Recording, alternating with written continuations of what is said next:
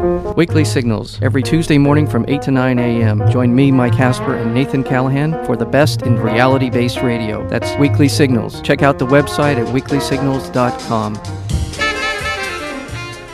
The opinions and views expressed in this program do not reflect those of KUCI, its management, or the UC Board of Regents. To find out more about this talk show or other talk shows broadcasting on KUCI, log on to our website at kuci.org or check out the latest program guide.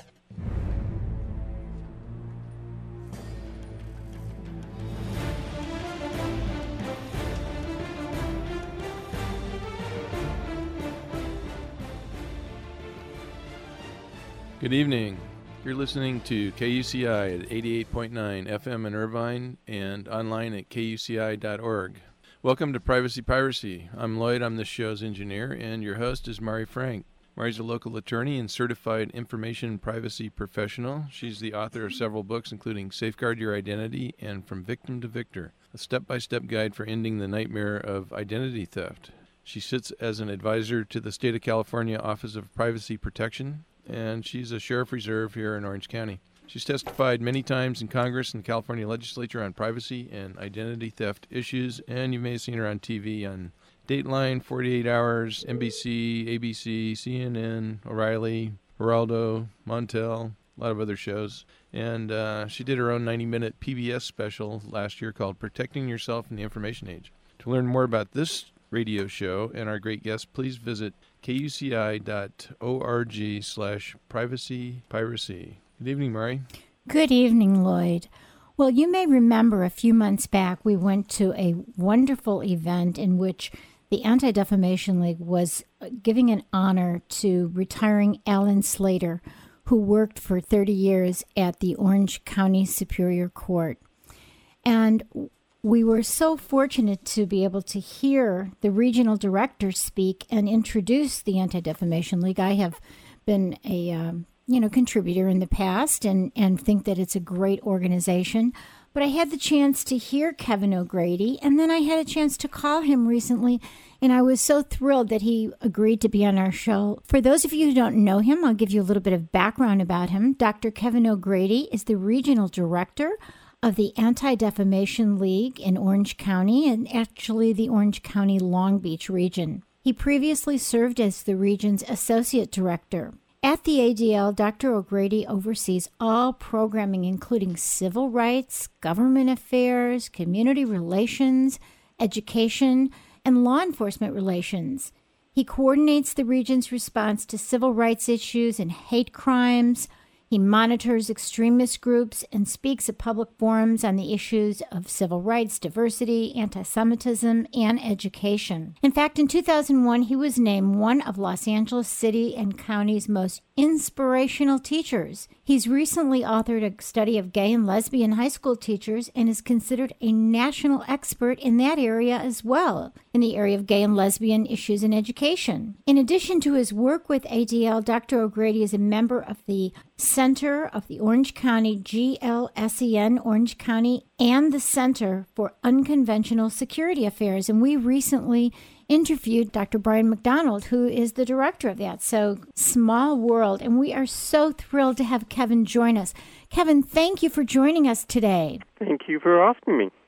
Well, Kevin, why don't you tell our listeners about the mission of ADL? The ADL was founded in 1913 as a reaction to growing anti-Semitism at the time. And we actually have a dual mission. The first is to protect the Jewish community from anti-Semitism, but our founders recognized that one doesn't protect one group and fight one type of hate without protecting all groups, and that hate really flows from the same root. So the second part, an equally important part of our mission, is to secure justice for all people, and that's where we're focused. What are some of the most important issues you deal with right here in Orange County, California? Anti-Semitism certainly is one of them. In fact, we are seeing anti-Semitic incidents and hate crimes increase. This is anything from graffitiing to religion-state issues to more specific hate crimes. As you mentioned earlier, we also monitor extremist groups, so that's a big part of our work, given the concentration of extremist activity in Orange County. And we do a lot of work with law enforcement, both work related to our extremist work and then work also related to counterterrorism. And, of course, we work with other community groups on issues of human relations and diversity. So why do you think there's been such a recent increase in global anti-Semitic events? I think that you can look at three primary causes. One certainly is the state of the economy. You know, there are these centuries-old anti-Semitic canards that suggest that Jews control the economy, and every time the economy falters, Jews are targeted. It certainly didn't help that Madoff was identified as a Jewish financier in a lot of the media reports. So that has definitely fueled some of it. There's been some really horrific anti-Semitic discussion on a lot of chat groups on the Internet about that.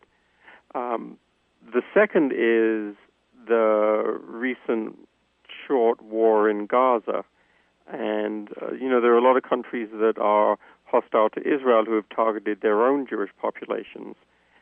That's especially true in Latin America and particularly in Venezuela, where there's been a very sharp increase in anti-Semitic attacks.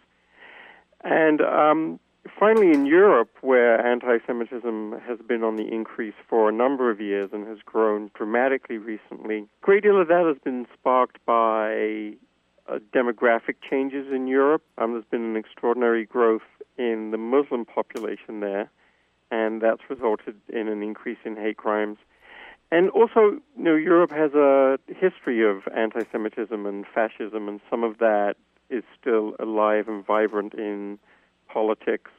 So I would say the economy, Gaza, and changes in Europe really have pushed this spike in anti-Semitism. People wonder that, young people wonder, well, why is it that Jews have been the object of such hate from the dawn of time, or at least way back when religion, got into effect in Christianity. Can you explain that at all for my listeners who are students on the campus here at the University of California, that they really don't understand how this all even derived? Sure. I'll give it a shot. I mean, the most obvious cause, I think, is that up until relatively recently, and I mean, we're talking 1965 with Nostra Aetate, Jews were blamed for the death of Christ. Mm-hmm. And so that obviously was a massive contributing factor, and particularly when you look at the persecution of medieval times. The second is, I think, that Jews were also lived as a separate minority in lots of European countries, so they, because of laws of kashrut, that is keeping kosher, Jews often lived separately, so now you have a separate community that was always blamed for the death of Jesus. And then also in early Western history, Jews were forbidden from participating in most professions. They weren't allowed to participate in any of the trades, and they weren't allowed to own land. And in fact, the two things that they were really allowed to do was to lend money and practice medicine.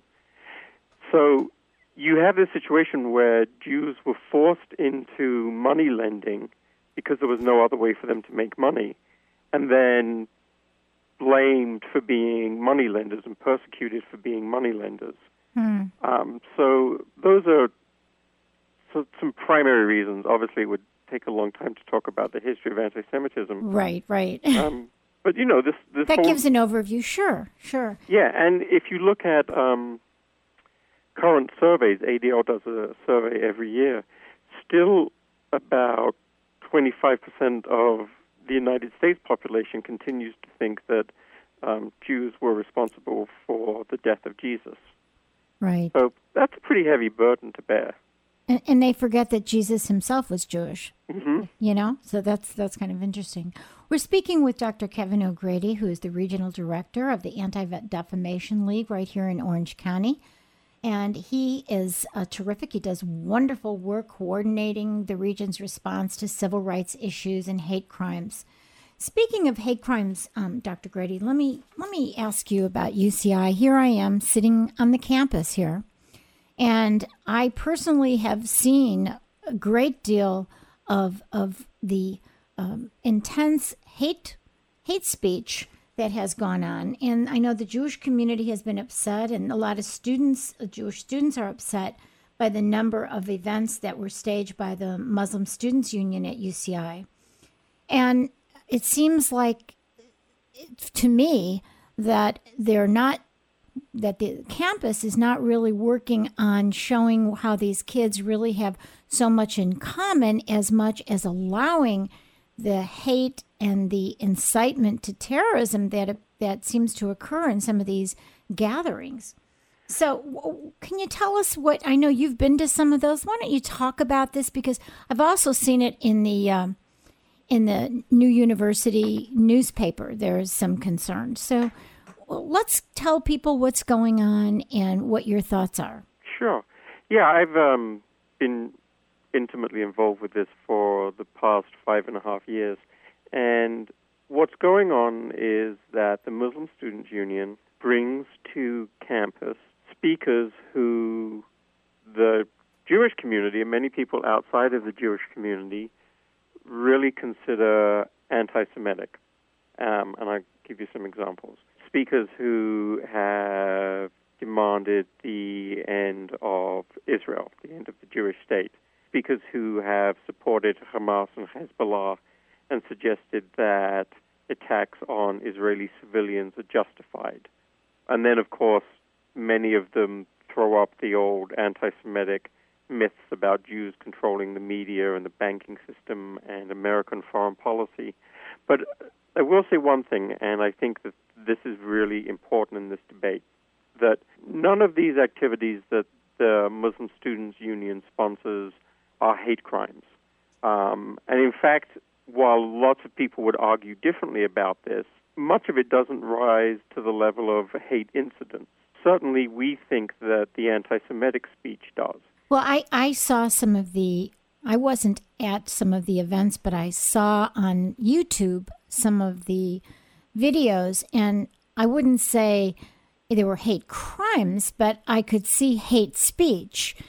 Saying, definitely hate speech. Yeah, hate speech and saying things like, you should be a martyr and kill yourself and kill the Jews. I mean, I actually heard that. That is incitement to terrorism. That sounded like hate speech to me. That's what I was worried about. It wasn't a hate crime. I didn't see anything actually happening in terms of a crime. But I'm worried about the student union bringing people on that would say these types of things. Well, I think there's much to be worried about. It clearly is hate speech. Now, it's important for your listeners to remember, and I know this frustrates some people, but hate speech is protected speech.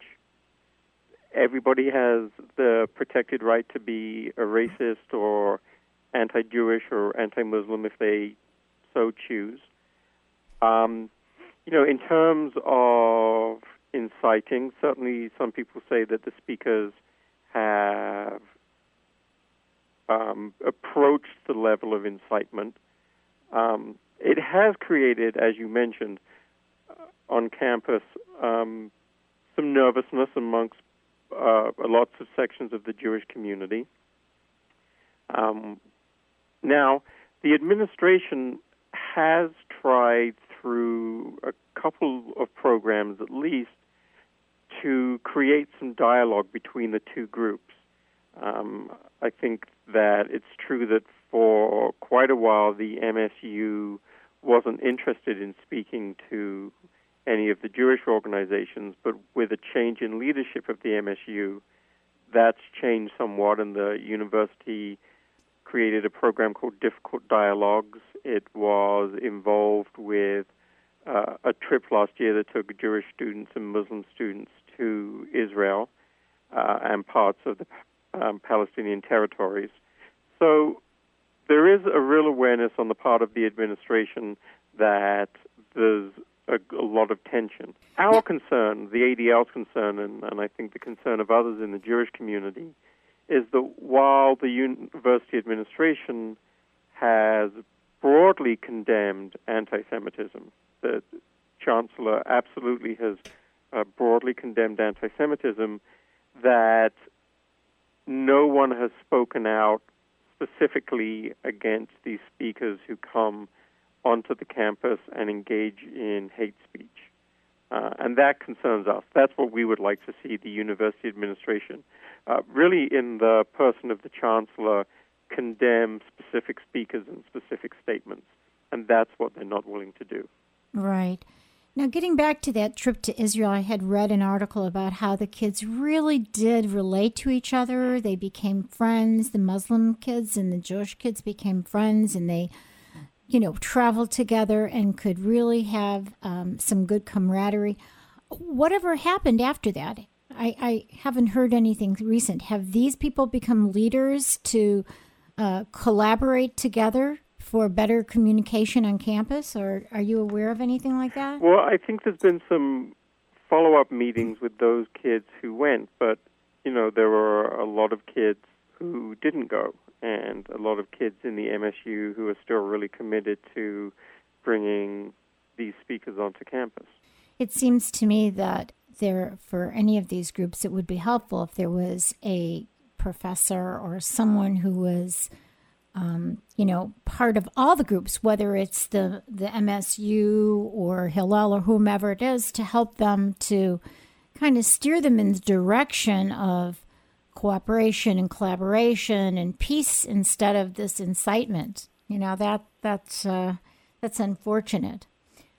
I think that's the role that the university administration has tried to play to some extent. Yeah, I would like to see them do it. With regard to the First Amendment considerations, and you said that, you can hate someone, and you can say you hate someone, whether they're Jewish or Catholic or Muslim or whatever. You can do that. But when it rises to the issue of incitement, that isn't protected, is it? No, incitement to a criminal act isn't protected, but there's a very specific legal definition for that has to do with is the threat time sensitive? Is it legitimate? You really could get up and say, let's kill the Jews, or let's kill the Methodists. That's a lot different from saying, let's kill the Jews, I have the guns in my car, let's go and get them and do it now. Right. So, just to get up and call for the destruction of the state of Israel doesn't rise to that level of incitement. Right.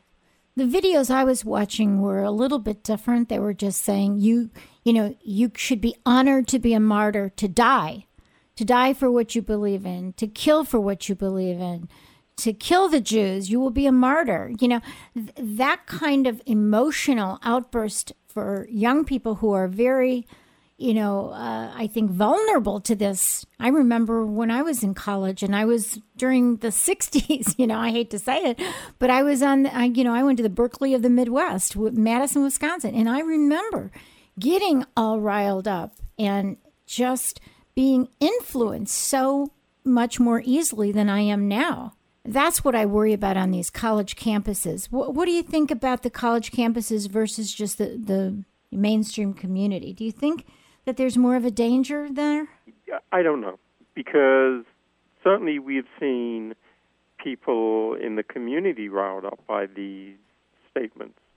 And so I don't know if, college kids are more susceptible to these statements than someone 10 years older than them is. But, what I do Maybe know they have more is, time if they're not working and they're going to school. They have more time to do something. If you're trying to support your family and get food on the table, you may get excited about it, but you can't do anything. Whereas if you're a college student and in between classes or when you don't have school, maybe on an afternoon, you can take the time to do something. Yeah. I mean, what is missing from this whole topic is there's no real substantive dialogue. Like I said, the administration certainly has tried to engage the kids in some. There are real significant political and philosophic differences between the Muslim Student Union and the Jewish student community. And I'm not suggesting that sitting down and talking to each other is going to make those differences go away. But I do believe that in the act of dialogue comes understanding. I mean, I think that's why that trip to Israel was really important. I don't know if anybody's mind was changed, but I do know that there was a lot more understanding from both groups, and so much more willingness to sit down and talk about those differences. And the reality is that when we all focus on our humanness and our commonness, we're all students, we're all people who have people that we love, we all have concerns, we all care about school, care about our career, care about the future, care about the world. If they would sit down and not focus on their differences, but focus on their commonality and their concerns, that's the way to build the bridges. That I just don't see the university taking a role so far as to really making that happen, because debates only focus on differences. Whereas what you're talking about, dialogue and becoming friends and engaging in activities together, that helps people to realize that we're all really human. Yes, absolutely. Let's talk about the white supremacist population in Orange County. What is going on with that? Well, Orange County, unfortunately, has, if not the largest white supremacist population, certainly one of the largest. It's very difficult, obviously, to measure. But I think if you take Orange County, San Bernardino, and Riverside County, you have the center for white supremacy in the nation. So all of those, myths that people have about the South and what the South used to be like really in many ways reflect the reality of Southern California now. And, Orange County has, without a doubt, the largest white supremacist gang population. The largest white supremacist gang right now is a group called Public Enemy Number One. But there are also, a number of smaller groups. And Orange County also has what we call lone wolves, that is, white supremacists who aren't particularly associated with one group or one gang. And that's a population that's even more difficult to measure. And then on top of that, Orange County also has a large hate rock music publishing industry. Some people may not realize that there's music that's, specifically hate rock, whose lyrics are about white supremacist beliefs and ideology and more kind of crassly and violently just about harming minorities. And that industry finds a home in Orange County also. And so not only are the music publishers in Orange County, but there's a club and concert scene that supports that industry that's pretty big in Orange County, too. There are some bars, particularly in Costa Mesa and Huntington Beach, and a couple down in South County that book a lot of white supremacist bands. Oh, my goodness. And, here we play indie music. We don't play any mainstream music. So believe it or not, I'm not aware, but we probably play that kind of music ourselves here. It's pretty obvious when you hear it. Oh, yeah. Well, I don't always hear the music, but I will look out for that. So tell me, what does it mean, at least in Orange County, to be a white supremacist? Well, in terms of ideology, it means what it would mean anywhere, adhering to an ideology that believes that white should be the dominant race, that any other race is inferior, and kind of the more one moves away from, like, kind of looking stereotypically white, the more mongrel one is, the more one is tainted, the more one should be targeted. I mean, it's, I think if you switched white supremacist for neo-Nazi, it might give people, a better understanding. Right. So anyone, does white supremacist mean that you should be white, straight, Christian? I mean, that's Yes. what I was thinking. Okay, and you're not. You better not be Jewish. You better not be gay. You better not be Hispanic. You better not be black. You better not be Catholic. You better not be Asian. Right. Okay. Yeah. So, And should you are- also be Christian? I mean, that's not a very Christian thing to do, but should you also be Christian too if you're white supremacist?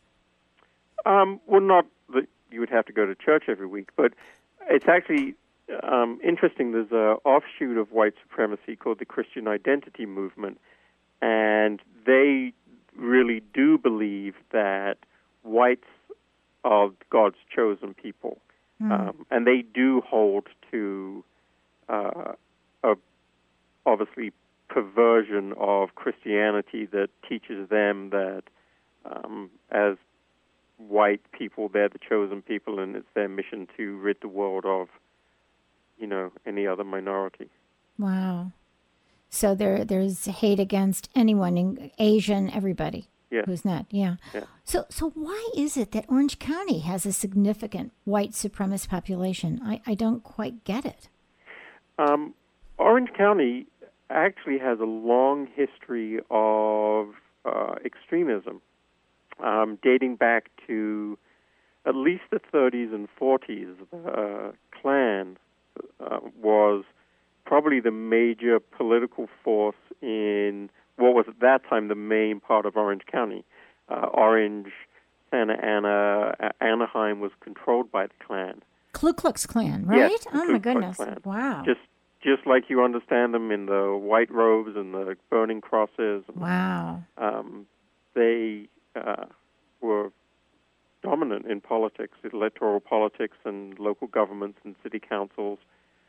And when was this? This was what, the early? That was probably the late 20s into the 30s.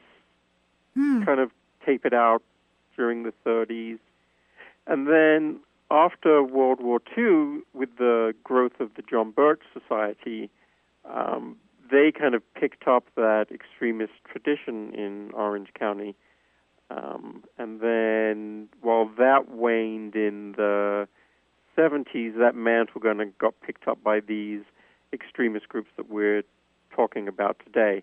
Orange County has also been traditionally a very conservative area, and it's been an area where demographics have changed rapidly. So often when you see demographics change and more minority populations, you tend to see a rise in white supremacy. So that's another factor. Now, let me ask you something. Are there white supremacists here on the campus at UCI that you know of? Is there any? We've never had reports of white supremacy on the campus there. I mean, because we're such a diverse campus. You walk down, and I teach here part-time, so I get to see every beautiful color and and size that there is. And so, there is a lot of diversity on this campus.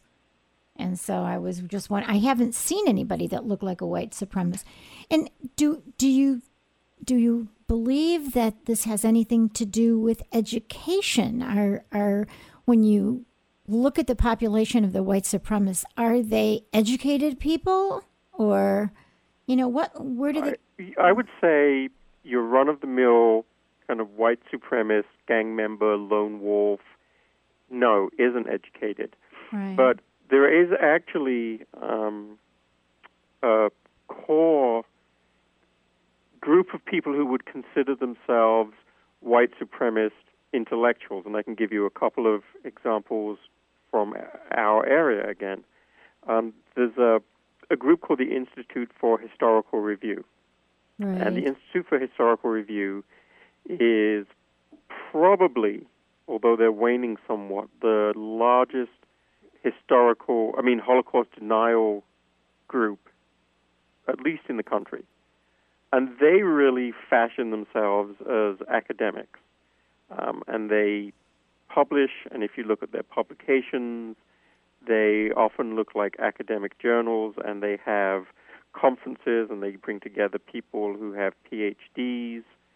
So they certainly are educated.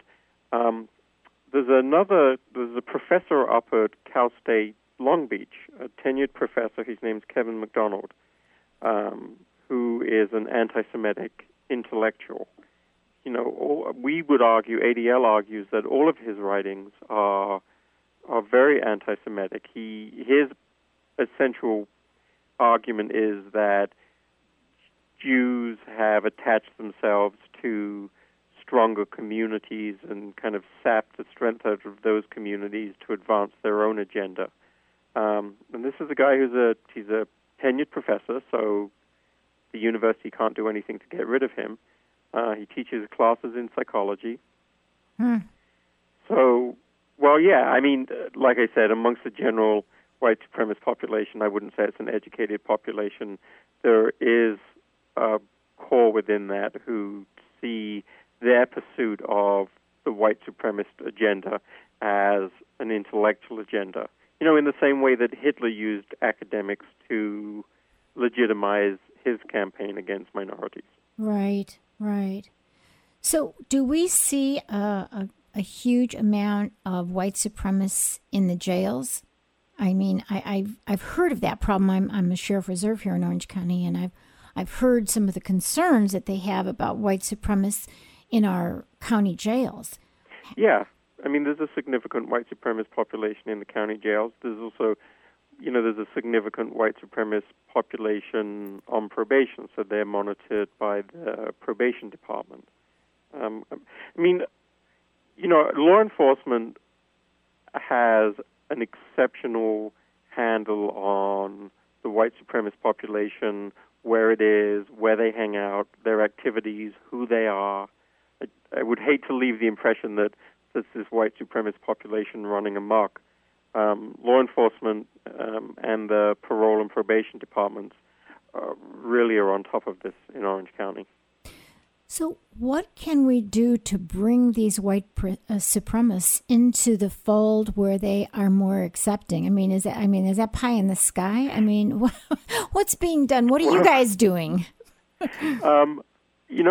I don't think it's pie in the sky. It's actually one of my personal, most passionate beliefs, and a belief of the ADL. We fundamentally believe that if children can be taught to hate, they can be taught to respect.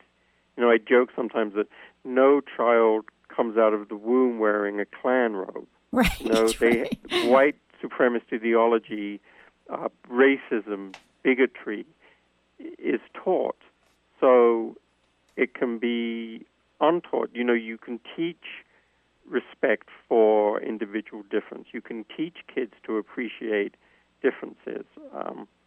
Unfortunately, we're in an era where there's less and less funding for, diversity education and human relations education, and it's, again, at a time when hate crime statistics, not just in the Jewish community, but in almost every community, are increasing.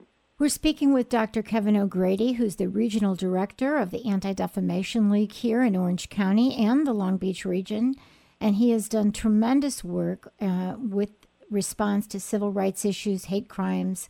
He monitors extremist groups, speaks at public forums, tries to work on this, and he obviously is passionate about it. So is it education that's needed when you raise a child that is anti-Semitic or is a white supremacist and they come to the schools? Is there even any possibility that the schools can override this brainwashing that they get at home? Oh, I truly believe that they can. The schools play an extraordinarily vital role here. Research shows that preschool kids as early as 3 and 4, maybe even 2, begin to recognize and act upon differences, based on skin color. That's probably one of the most obvious things they can see. And that if they're raised in a home that teaches them to respect those differences, then they will. And if obviously the message at home is completely different, then they begin to develop their own prejudices. So we developed a program for preschool kids, a diversity program for preschool kids. It's actually for preschool teachers and caretakers that we did in conjunction with Sesame Street that helps to address these differences. And we have great diversity programs. Orange County Human Relations has great diversity programs. CCEJ up in Long Beach has these programs. So, they're definitely there, and there are amazing people who are ready to go out and work in schools. Again, the difficulty is schools identifying the funding and finding the time to do it. Right. What about I just wanted to ask you one more thing. What is the most often targeted, what populations are most often targeted in hate crimes in our county here?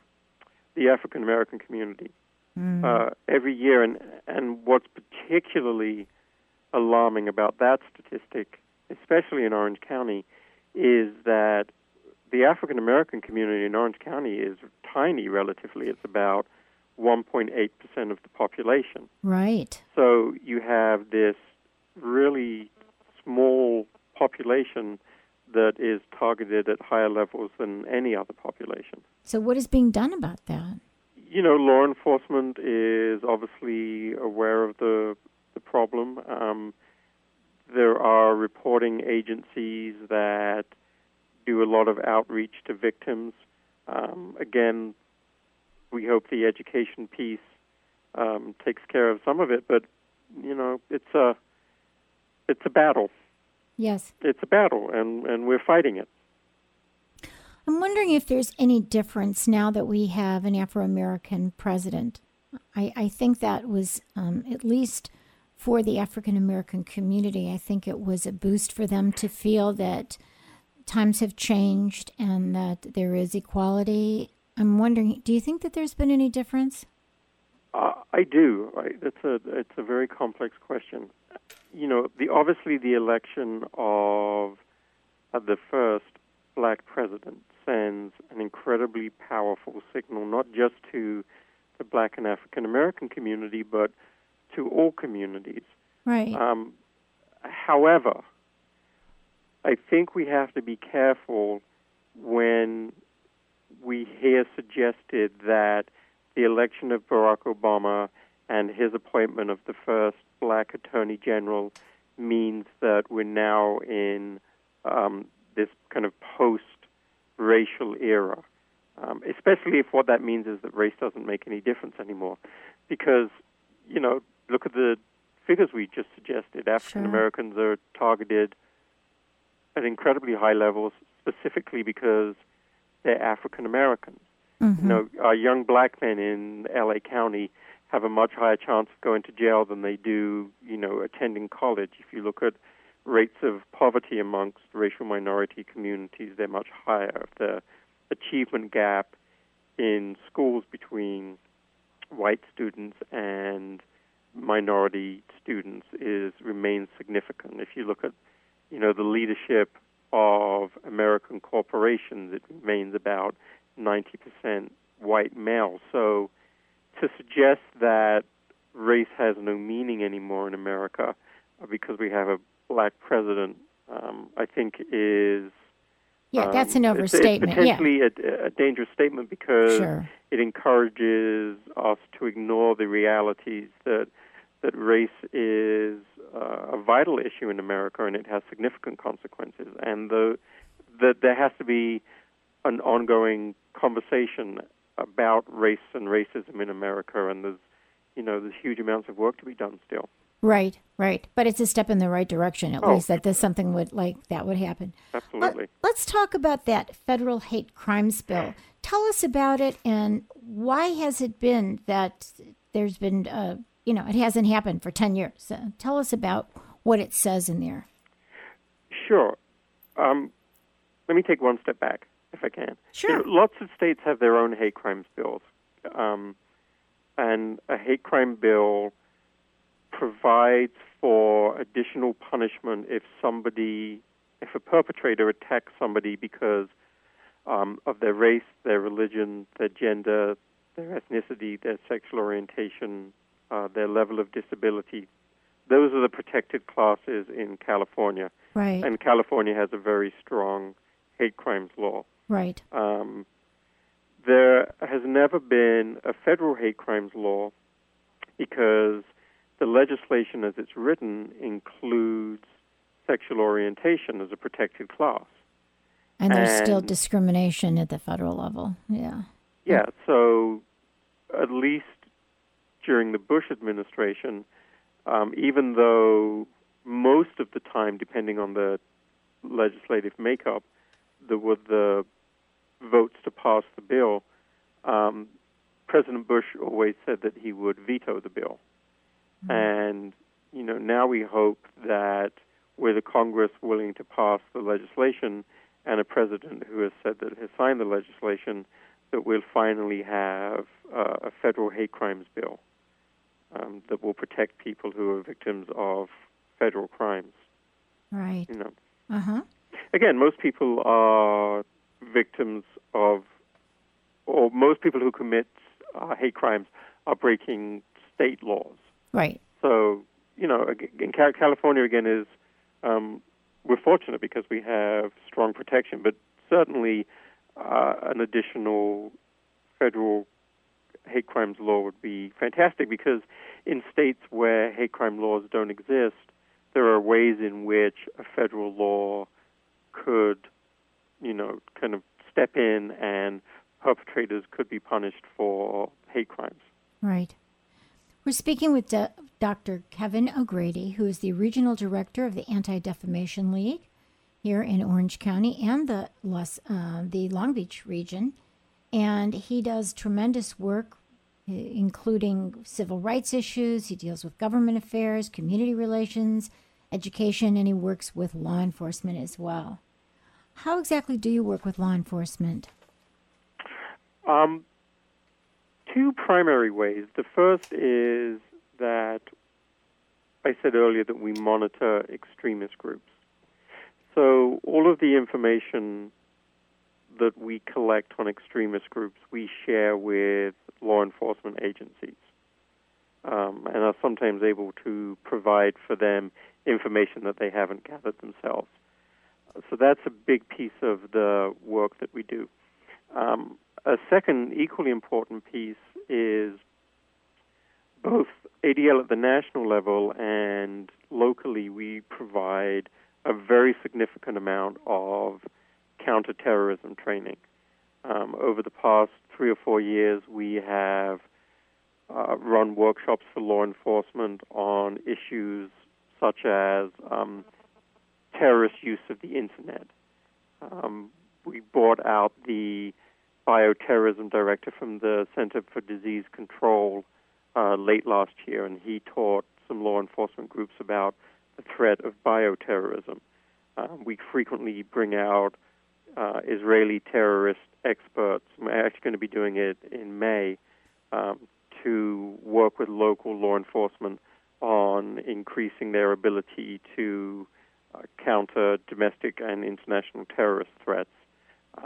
At the national level, all FBI agents go through an Anti-Defamation League program at the U.S. Holocaust Museum, and we also run a program called the Advanced Training Seminar, which is a national program for people at the police chief level. And that is, they go to Washington, D.C., and to the FBI Academy, and that's a week-long intensive study of domestic terrorism and the threats of domestic terrorism. Wow, that's terrific. How do you... And we don't charge for any of that. All of that we provide to law enforcement because that's our mission. Right. How do you get your funding? Well, that's a great segue. We get our funding from almost exclusively individual donors. Yeah. And... well, that's why I support you guys. And we appreciate it. And you've heard the broad scope of the work that we do, and it obviously takes money to do that work. And you're a nonprofit, so it's tax deductible. And, so we absolutely rely on individual support. And of course, in this economy, it's tough. It's tough. It's tough for all nonprofits. Right. But those who receive the benefit of it should really be helping to support it, and which is all of us. Yes. So tell me, how do you get involved in religion state issues? Can you give us some examples how you do that? Sure. People call us and ask us to be involved.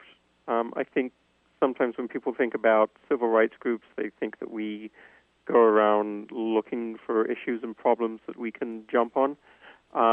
We don't get involved actually with any issue until someone calls our office, explains the situation, and asks us if we would be willing to get involved.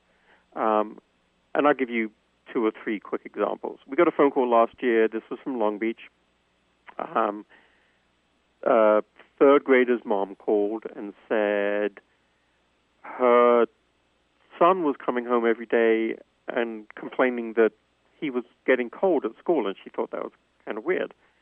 And so she asked him what was going on, and it turns out that his teacher was teaching Christmas, but was actually teaching the religious story of Christmas, essentially doing religious instruction in her classroom. And he was the only non-Christian kid in that classroom, and again, this is a public school. So she just had him go outside every day and sit at a picnic bench. So that was one example. So what did you guys do? Well, that was so obviously wrong. Yeah. That actually we just, a phone call to the principal took care of that. Oh, that's good. We were involved in an issue 3 or 4 years ago now. An area high school was having its graduation ceremony at one of the mega churches in Orange County. And they had chosen to move their graduation from, I think, their football stadium to this church for what seemed to be reasonable reasons. There was lots more parking. There was lots more seating in the auditorium. But the graduating class was going to be seated on the altar, sitting directly under a 20-foot cross. This cross was huge. And so there was no way to look at that graduation event and not to come away with the impression that the school district somehow supported or advocated Christianity. And in that case, we worked with the school district to move their graduation ceremony, which they did. A lot of times we find that teachers just aren't aware of what the line is, and so they cross it inadvertently. So a lot of what we do is education for teachers. And then there are some more extraordinary circumstances. We dealt with an issue where a biology teacher told a non-Christian student that if he didn't accept Jesus, he would burn in hell. Another incident where an English teacher had a cross hanging on the wall behind their desk, and a non-Christian student complained, and the teacher yelled at this kid in class and made an issue of it and refused to remove the cross until we got involved. So some are inadvertent, some are not inadvertent. And those are a lot of the phone calls that we get. In Orange County, they have a lot to do with what happens in schools. And then around the Christmas time, we get phone calls about religious displays on public land, and we try to mediate those if we can. I would point out that the Anti-Defamation League doesn't initiate lawsuits. we really try to play a mediation role when we can. And if that doesn't work, and if people want to pursue legal action, then we step out of it. We don't see that as our role. And then you refer them on to legal counsel or somebody else who might want to take it. If they ask, we will. We have some lawyers we refer to, yeah. Right. I remember years ago I sat on the school board for Saddleback Valley Unified School District, and that was in the early 80s. And at that time, it was interesting because my board wanted to have prayer in the classroom. And that was a huge issue because I was the only one on the board who said, wait a minute. And at that time, I had not yet gone back to law school, that was one of the reasons I did go back to law school, was after my stint as a member of the school board, and I saw what was all the crazy things that were going on. But that became a huge issue, and it wasn't the teachers, it was the board that wanted to do that. Yeah, actually, school board politics kind of can be kind of crazy and interesting, and unfortunately, people who can be most affected by school board decisions because they have kids in school don't pay much attention to school board elections, and I think there's a great example at Capistrano Unified right now, where you have a school board who some members at least have said that they're interested in running the district along biblical principles. Yes. Mm-hmm. So, so that's a district that we're obviously watching. There's a lot of concern in the community, and we want to make sure. And that's what Saddleback was like. We had a minister on our board, and we had people who were very much into, born again, and felt that was their job. They felt really that it was a calling for them to bring religion into the classroom. That's the board I sat on. So I remember that very much. Yeah, and what that was like. It's not atypical in southern Orange County. And like I said, it's a real issue in the Capistrano district right now. Right. So ADL believes in the separation of religion and state. And why, some people say to me, if I would say something to them about that, well, you know what? If we have religion in the school, we're going to have kids who they have better morals. So why is it so important, if we want to teach morality and we want to teach being a good citizen, why is it so important to separate church and state? Well, I think there are a number of reasons. And, I would say, first of all, that you can teach morality without teaching religion. Yes. But I think one of the most significant reasons, and one of the reasons that gets overlooked or ignored in this discussion, is that we believe that religion and state should be separated to protect religion.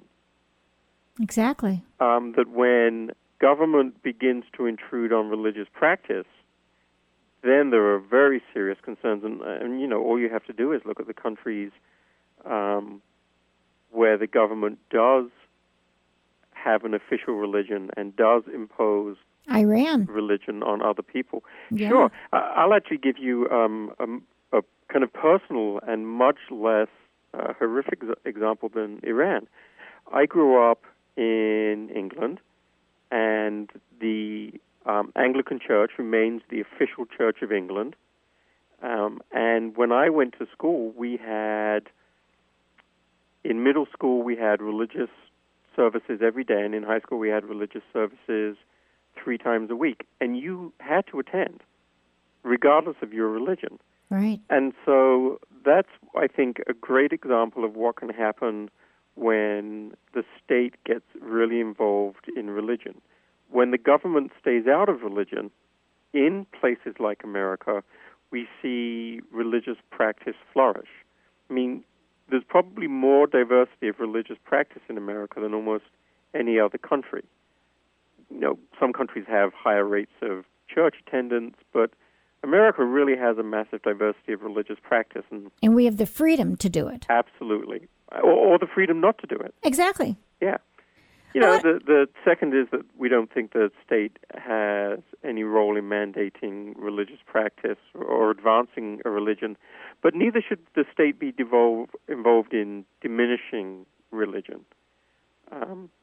Right. And, one of the things when I talk to groups about religion and state, because I certainly understand that it's a controversial issue, is that it's actually important to remember that school kids have quite a bit of freedom when it comes to religious practice in school.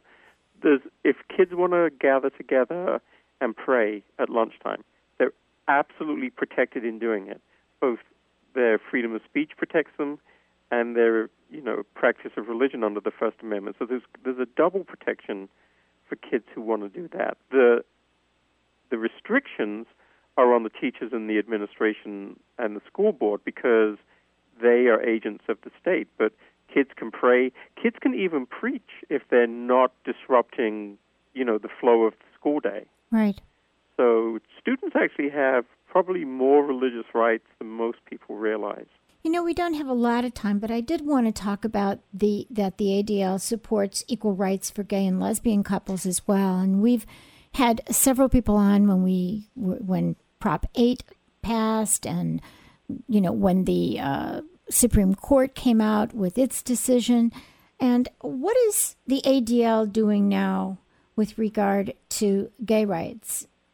Well, we believe fundamentally in the equality of all people, and so that includes gay and lesbian citizens, or gay and lesbian people generally, and we don't think that anybody should live with any less rights than another person. Specifically around Prop 8, we oppose Prop 8. ADL does have a policy that supports same-sex marriage. And I think, what I would like to emphasize is that our support, and in fact the way the law is written, is its equality of civil marriage. There's been a lot of charges that if Prop 8 passes, the churches will be forced to do gay marriage. I mean, that's a real falsity that was propagated during the campaign. Right. That just absolutely isn't the truth. No church would ever have to marry. No church has to marry anybody it doesn't want to. Exactly. And churches. You have to get a state license, so it's a civil union anyway. Exactly, and some states have been some churches have been doing gay marriages for years. Some have done it recently, and some won't do it and say they'll never do it. That's absolutely their right to do that. But this is an issue of civil protection and civil rights, and nobody should be denied rights. Nobody should be forced to live as a second-class citizen. It isn't just marriage rights. In about two-thirds of the state, you can be fired simply because you're gay or lesbian, or you can lose housing in about 20 states simply because you're gay and lesbian. So there are a range of issues. In California, we've obviously have been focused on marriage lately. Well, we will see what happens, won't we, very soon. And we want people to be directed to your website at adl.org. And we thank you so much, Kevin Grady. You are an inspiration, and we really support all the wonderful work that you do. Thank you very much. Thank you for joining us. Okay. You've been listening to KUCI 88.9 FM in Irvine and KUCI.org on the net. I'm Mari Frank. Join us every week from 5 to 6 p.m. right here on Privacy Piracy. Visit our website at kuci.org/privacypiracy, where you can see our upcoming guests, download podcasts, listen to archived interviews, and write us emails about what you want to know about privacy in the information age. Thank you and good night. Stay private. The opinions and views expressed in this program do not reflect those of KUCI, its management, or the UC Board of Regents.